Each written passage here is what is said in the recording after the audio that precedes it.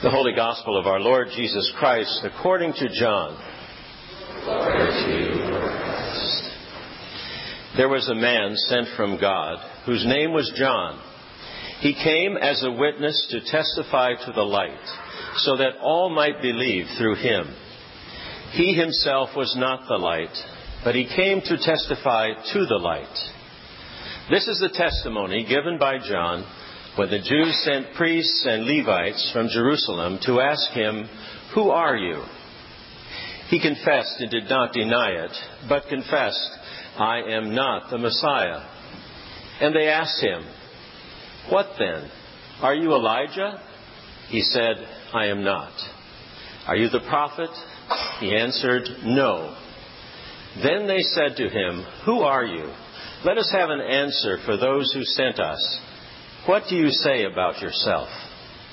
He said, "I am the voice of one crying out in the wilderness, 'Make straight the way of the Lord,' as the prophet Isaiah said." Now they had been sent from the Pharisees.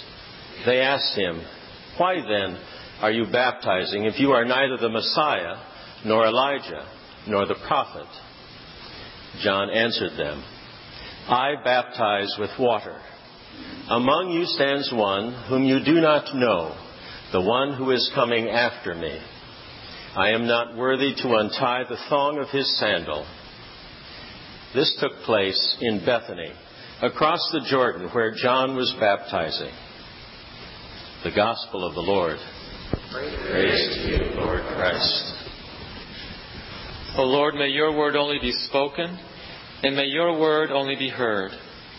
In the name of Jesus Christ, the living Word. Amen. I've had the privilege of gathering this fall with parents of young people who are preparing for confirmation next spring. And whenever the kids are meeting in the library with Walter Burge and Jennifer Ubaldino, the parents and I meet in my office to have our own discussions. Now I had this wonderful idea of starting out with a very profound book about the Christian faith and how we practice it in our Episcopal tradition. But we've moved on, fortunately, to deeper discussions about our own faith, and especially the hopes and dreams that we have for the faith of our children. And out of these discussions grew a Bible study, which we had last week, which I hope will become a regular feature of our time together. And we use a method called the African Bible study method, which some of you may have used. I won't go into detail, but the primary thrust of this method is that it emphasizes personal reaction to the text rather than discussion. There is no discussion. Rather, we just share in a circle what we hear for us particularly in the text. And there's no crosstalk, no discussion. It's just out there after we've shared. And it's very powerful. And the parents and I shared deeply. And one of the ideas that came out of this holy reading of the Gospel last Sunday, which also was about John the Baptist, was the thought that parents may be called to be John the Baptist figures for our children. Now, this doesn't mean that the menu at the dinner table will change to bugs and wild honey.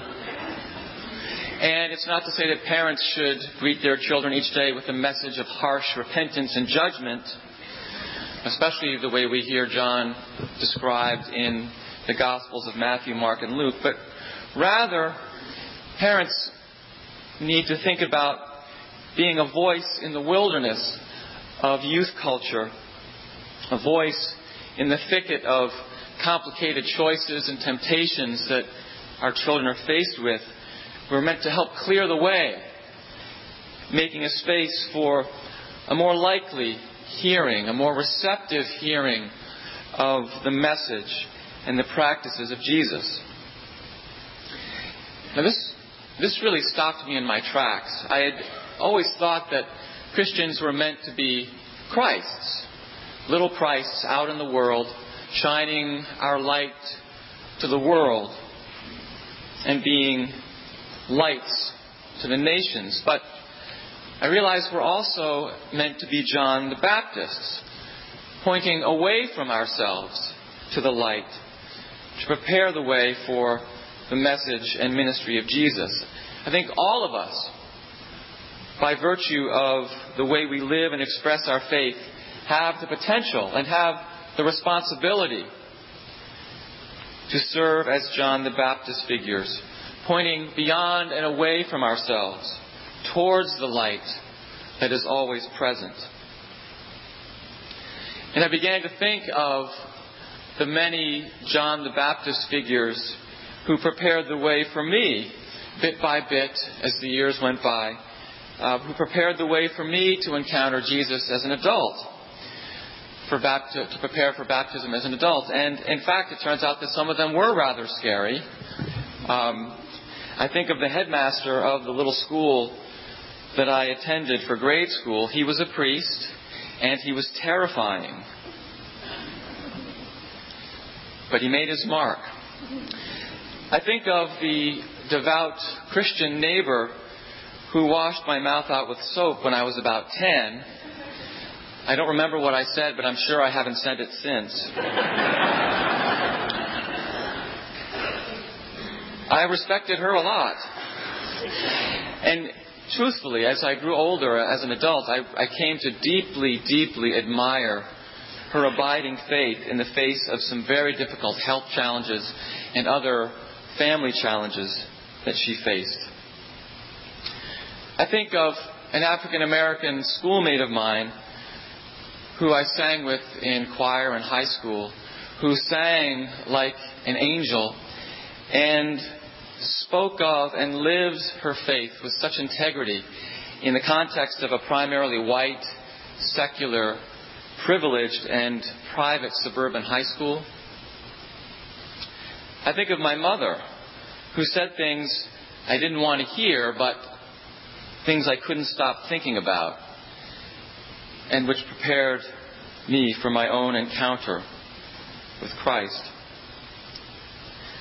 I imagine if each one of us took a moment, we might be able to think of people who've served for us and who still serve for us as John the Baptist figures who point our lives toward Jesus and help us to see His light wherever we go.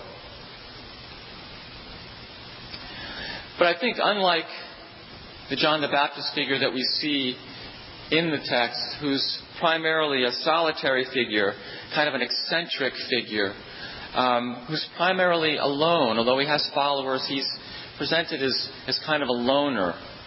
I think we need each other's help to be John the Baptist for one another and for the world, especially when life is very dark and we can lose our way. We need one another to help us be the Baptist. A number of years ago, Jamie and I and some friends went out late on a late fall evening to look for a meteor shower. And we bundled up in our coats. It was very, very cold, and we crossed through the woods and over crunchy leaves and trying to find a clear spot where we lived at that time, as far away as we could from any source of artificial light. And as I say, it was very, very cold. It was very, very clear. There were lots of stars out. I think there was even a full moon, if I recall correctly. But, of course, none of that, those weren't the lights we were looking for. We were in search of meteors.